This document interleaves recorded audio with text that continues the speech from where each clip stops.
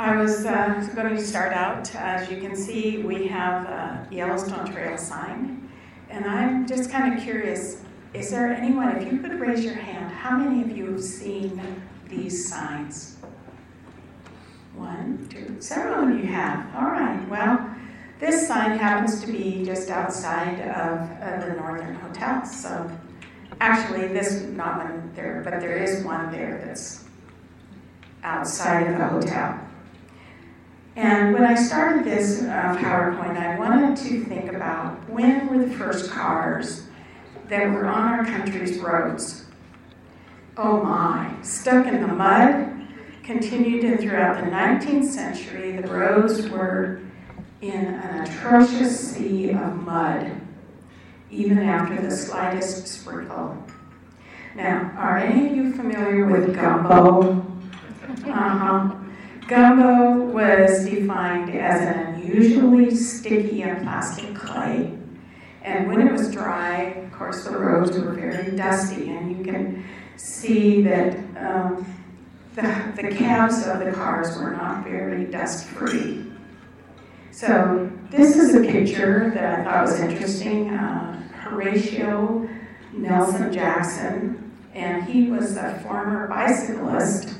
He has a dog riding shotgun, and he was a retired doctor looking to collect a $50 bar bet.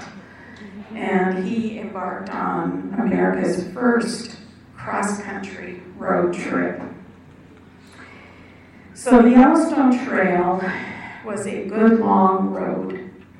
And as this program goes, I'm only going to hit some very high spots.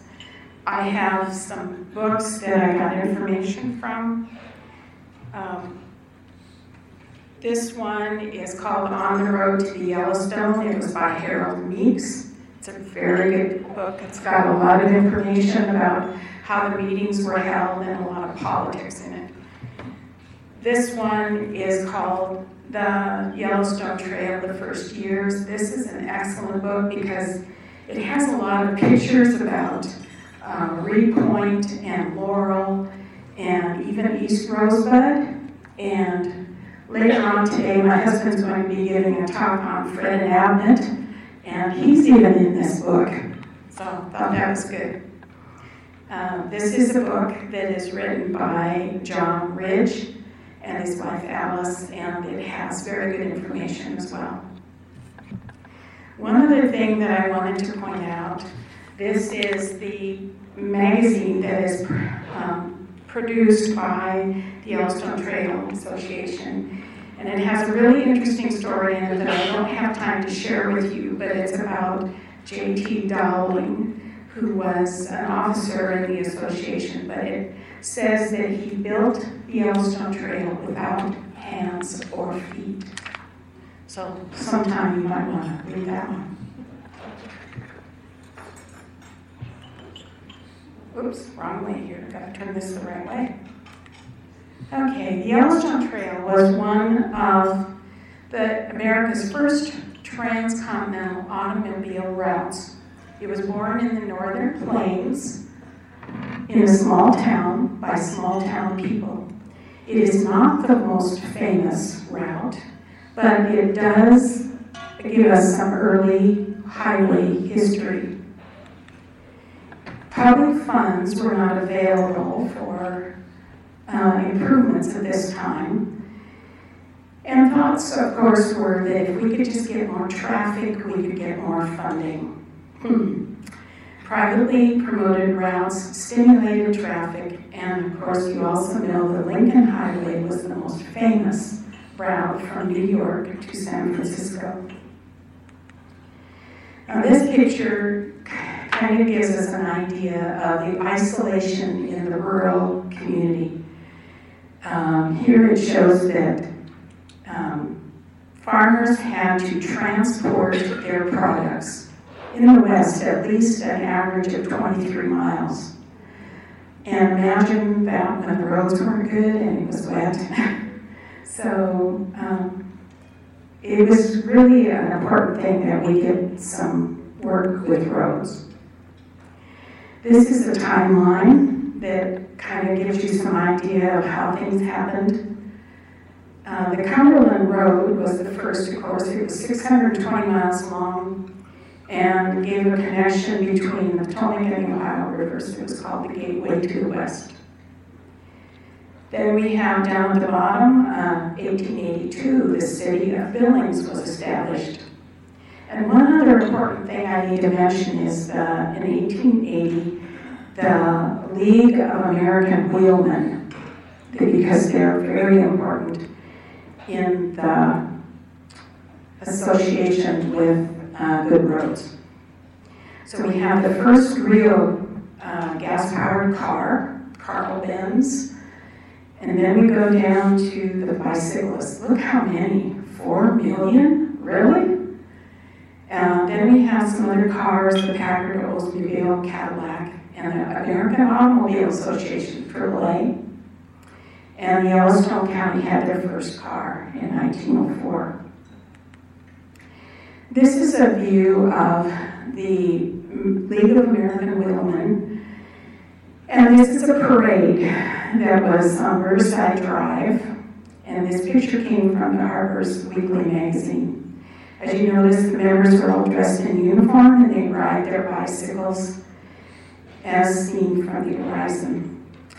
The League of American Wheelmen was formed in 1880 after the invention of the bicycle in order to coordinate the cycling activities and represent cyclists' interests to the government and society.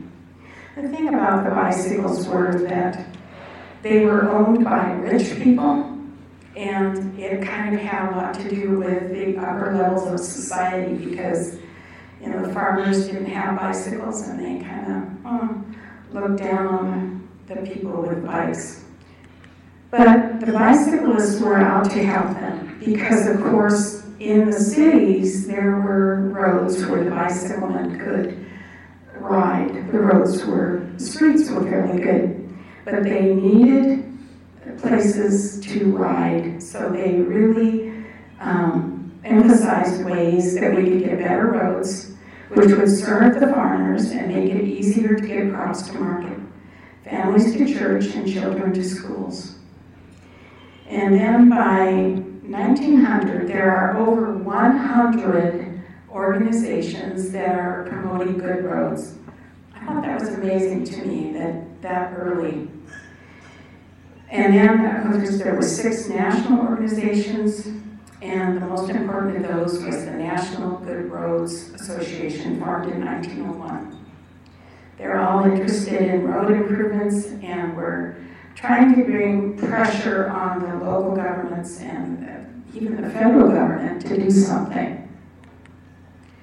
And the bicyclists were so effective that the railroads got involved because the railroads knew that, if we get better roads, then the farmers can bring more products quicker. And so they carried free of charge demonstration road building equipment. And they also provided information on how to build a good road, good construction, and all in the idea that they would benefit, of course. Here are a couple pictures of Good Roads movement groups, Good Roads Train Party, but in spite of the Good Roads Trains, Good Roads Associations, the Wheelmen, and dozens of congregational bills, federal aid was slowly coming. And this is a picture of Henry Ford's Model T from 1908. And this is a picture of a Maxwell mascot touring from line 11. And Renee has a story about this one. Well, this was the first car that came to Billings, and Earl Morse became an agent for the Maxwell car, and it only cost $1,400. But with his sale, he had to teach the new owners how to drive. Well, when Preston Moss bought his car, Morse forgot to tell him how to stop the car. So the Mosses took their family out on a drive from Division Street down to the courthouse. And Mr. Moss had to circle the courthouse 3 times before he could summon up Mr. Morris to jump in and stop the car. So Mrs. Moss was the first woman to drive, and Mr. Moss was the first person to have an accident with his car. So while driving his family near Hesper, he got stuck in the mud. Tires were smooth in and chains hadn't been invented yet. The engine boiled over as he tried to work the car free, and when he unscrewed the radiator cap, the water sprayed all through him. So that was the first accident. This is a picture of a 1904 Studebaker. It was the oldest existing gasoline-powered Studebaker. And because the cars became so fancy and classic, people were more enthusiastic about their personal transportation, of course, which led to more good roads, more demand for the good roads, sorry. This is another Studebaker, exceptionally rugged and reliable. Notice the price, $885. Okay, by 1912, we had 356,000 automobiles. And of course, by 1950, they had reached sales of about 1 million. But still, the government was supporting the railroads through federal land grants. So the country is totally prepared for the for the automobile. Now this is a picture of the roads going nowhere. Actually, it comes from Wyoming, but this is the problem that Joseph Parmalee had. He thought that the road between Ipswich and Aberdeen should be better than it was. 26 miles of mud every time it rained, 26 miles of ruts in the dry times. In winter, just forget it and hook up the sleigh. He knew that an organization was needed to select promising roads and to connect them in the next county or township. And in May 23rd, 1912, Joe Parmalee and Marcus Beebe and others were convinced that they had no one to rely on but themselves. So they got the organization of road enthusiasts that were on their way to Yellowstone Park. This is a sociability run, and you can see that there are about 60 cars involved in this picture. It was a 2-day event held in June of 1912. They were formed to examine the road, to test endurance of cars, and to inaugurate anything in communities that needed inauguration. So it was a good time. And this kind of reminds us now of how the motorcycle clubs, car clubs, snowmobile clubs, when they get together and they go on runs all together. So in October 9th of 1912, a meeting was held in Lemon, South Dakota, and they believed that a coalition of small towns would succeed in getting one long road. So by the end of 1912, they had 100 miles of a single road that actually went somewhere. And during this association, all the members were expected to push hard on their local governments, newspapers, and neighbors to support the road. And they wanted the towns to join in the effort because they thought the publicity and the fortune and the tourists would come if they did that. Here's how they kept the road in shape. Parmalee's drag, 75 cents. And of course, the one picture on the right there shows how they used tractors and so forth. The first annual convention was held February 17th in Miles City. And during this time, they wanted to establish a map route along the roads from Twin Cities to Yellowstone Park. They wanted to advocate for good roads by undertaking construction and repair. They teach construction and urge financial support. They wanted to attract and motivate tourist traffic and improve the image of the towns, and promote a vision of a nation webbed with roads. And this was really important because I thought it was unique that these men had a vision of coast-to-coast highway. I think that's pretty remarkable for this time. And this is a picture of 1914 when they selected their uniform symbol. Is this one yours? 31. Okay. All right, this one is Hunter's Hot Springs. And I put this picture in mainly because I was amazed at the size of the hotel there. And so last night I Googled Hunter's Hot Springs, and I found out that this particular hotel was built in 1909. It was 450 feet long and had room for 300 guests. It had heat, electric lights, and phones in all the rooms.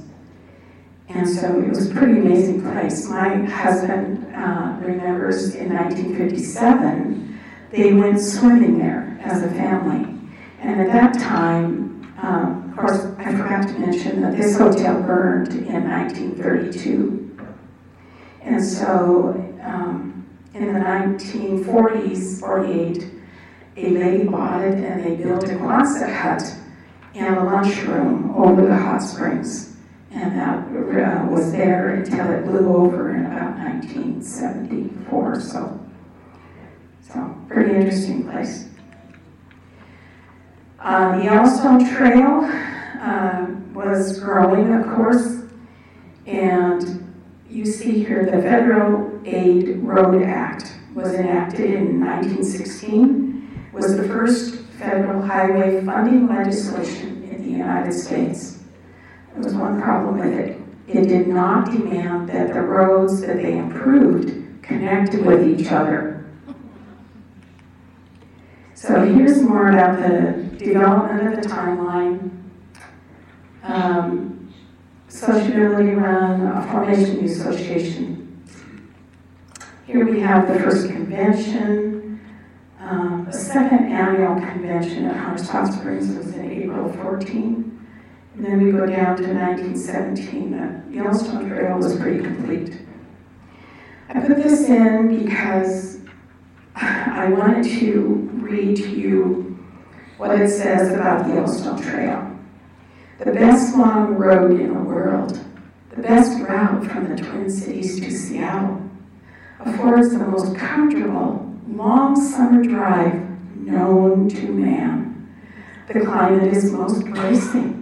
Hotel and garage accommodations are unexcelled. Water is always near for your engine. The scenery is most delightful. And before 1915, this is how people went through the park. And the concessionaires were really reluctant to have cars in the park because they made a lot of money off of the tourists that came in by train. Of course, they were the rich people, and they liked to take them through the park in these stagecoaches.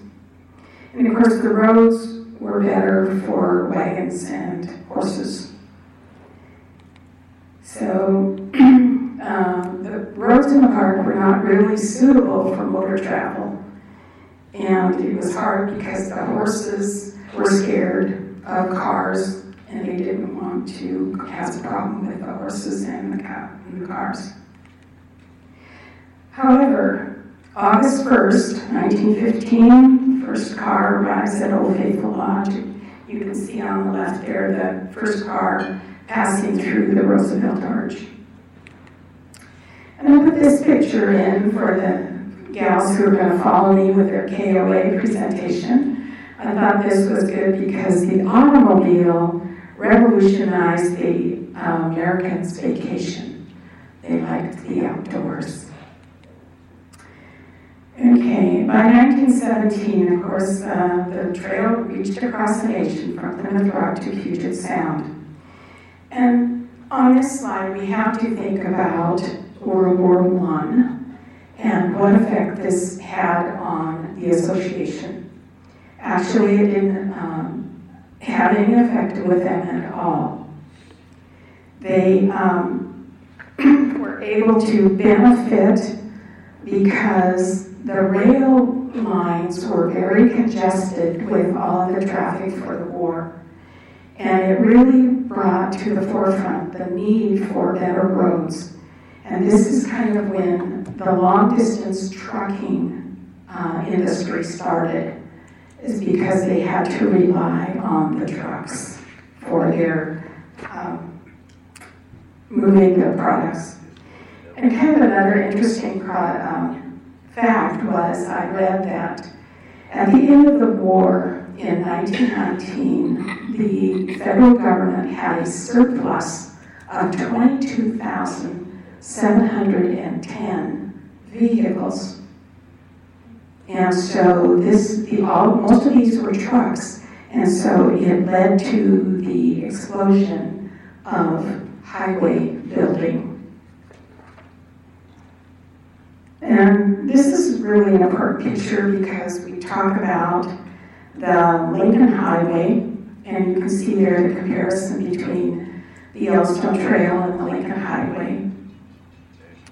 And in 1916, the Yellowstone Trail Association challenged the Lincoln Highway Association to an ocean-to-ocean race. They wanted to demonstrate the superiority of the Yellowstone Trail.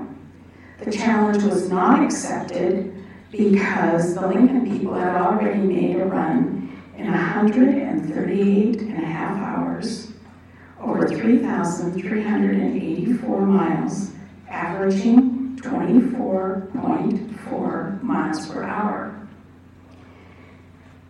And you might notice that the Yellowstone Trail is 400 miles longer. Here's the picture of the Yellowstone Trail. It was a hard surface road from New York to San Francisco, and it was promoted by people using private and corporate donations. So it was built a little differently than the Yellowstone Trail. And in this one, it shows that the interest, of course, the Yellowstone Trail wanted to prove that they were a better road than the Lincoln Highway. And so they had an interest in military necessity. So Parmalee asked the War Department if they were interested in an experiment dispatching amendment on an official test. And in this race, of course, the Yellowstone Trail people finished it in 121 hours, and they averaged 30.3 miles per hour. So they really rocked it. They also said that they had 24 hours of rain and mud in South Dakota. Okay. All right, now we have another story for you. Now, here's a prime example of a trail effort to promote the Spur Road's side trips. The first year, the book called Splendid Laterals, one of the most celebrated, became the magnificent lateral from Columbus to Rosebud Lake, Woodbine Falls, and the Beartooth National Forest. So on July 4th, an auto race was established, and the idea, according to the Columbus Trail representative and the newspaper editor, was to show how good the road was from Columbus to Absaroka. Now, the county agreed to close the road to all but race traffic for 1 hour. Step on John Calhoun with the rebuilt Valley was the local favorite, but he would face off competition from Seaborn Benbow, the Stillwater Speed King, in his Hubmobile. 4 other cars were also entered from surrounding counties. Now, 20 cars would patrol the road to assist in the event of an accident. Now, crowds lined the block over the roadway for better viewing. Now, the race began in Absaroka and it finished in the Yellowstone River. All went well at first. Bob Westward broke from the line in a big Packard and was going at a marvelous clip when the oil pipe broke.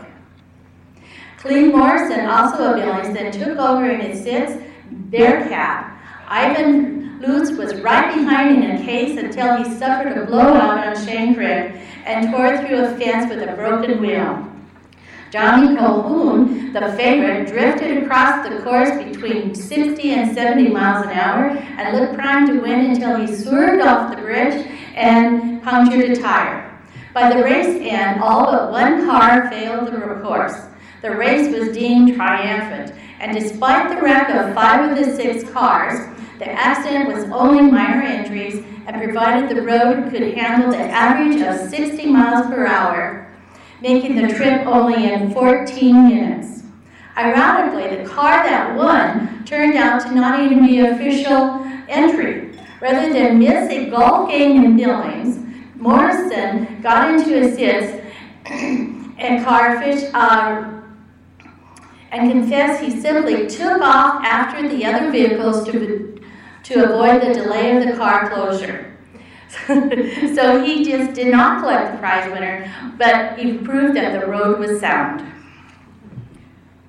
Okay, looks like my time is getting toward the end here, so I'm going to skip on to where the trail is here in Billings and in Montana. So I'll just skip kind of through this, and we'll get down here to the causes of the slow death of the Yellowstone Trail. There's numerous ones. It had a lot to do with the federal government numbering the highways, and that had. So here we are driving the trail in Montana, and oops, I better go back a little bit here. Don't know how this works. And here we are in Billings. You can see that it starts on Fry Road and goes through Billings. This is another, oops, wrong thing. Here we are with a picture from 1932. You can see up there where it comes in through Bench Boulevard and down through First Avenue. This is travel straight through. This is where the first sign starts, and it's at the entrance of Bench Boulevard, located out in the Heights. And we want to, of course, thank the city of Billings for installing the signs for us. They wanted it done right, so that's why they wanted those up. This is kind of an interesting picture. Anybody recognize this building? Here it was in about 1915. This is you see the Yellowstone Trail sign underneath the Westover Garage. And this is on First Avenue North. And here we are, right down here by the Northern. So you turn down here and go to First Avenue South and cross the tracks, and then we go out towards Laurel. Wanted to recognize John and Alice Ridge, who were huge in signing all of the places Yellowstone Trail, especially in Wisconsin, but they keep on. And they have started an interpretive sign which is out at the Laurel Chamber of Commerce. And Yellowstone Historical Society is working to see where we can place one of these signs of our own. So I guess that concludes my presentation. I'm sorry I had to skip some, but I got a little bit wordy, I guess. So, okay.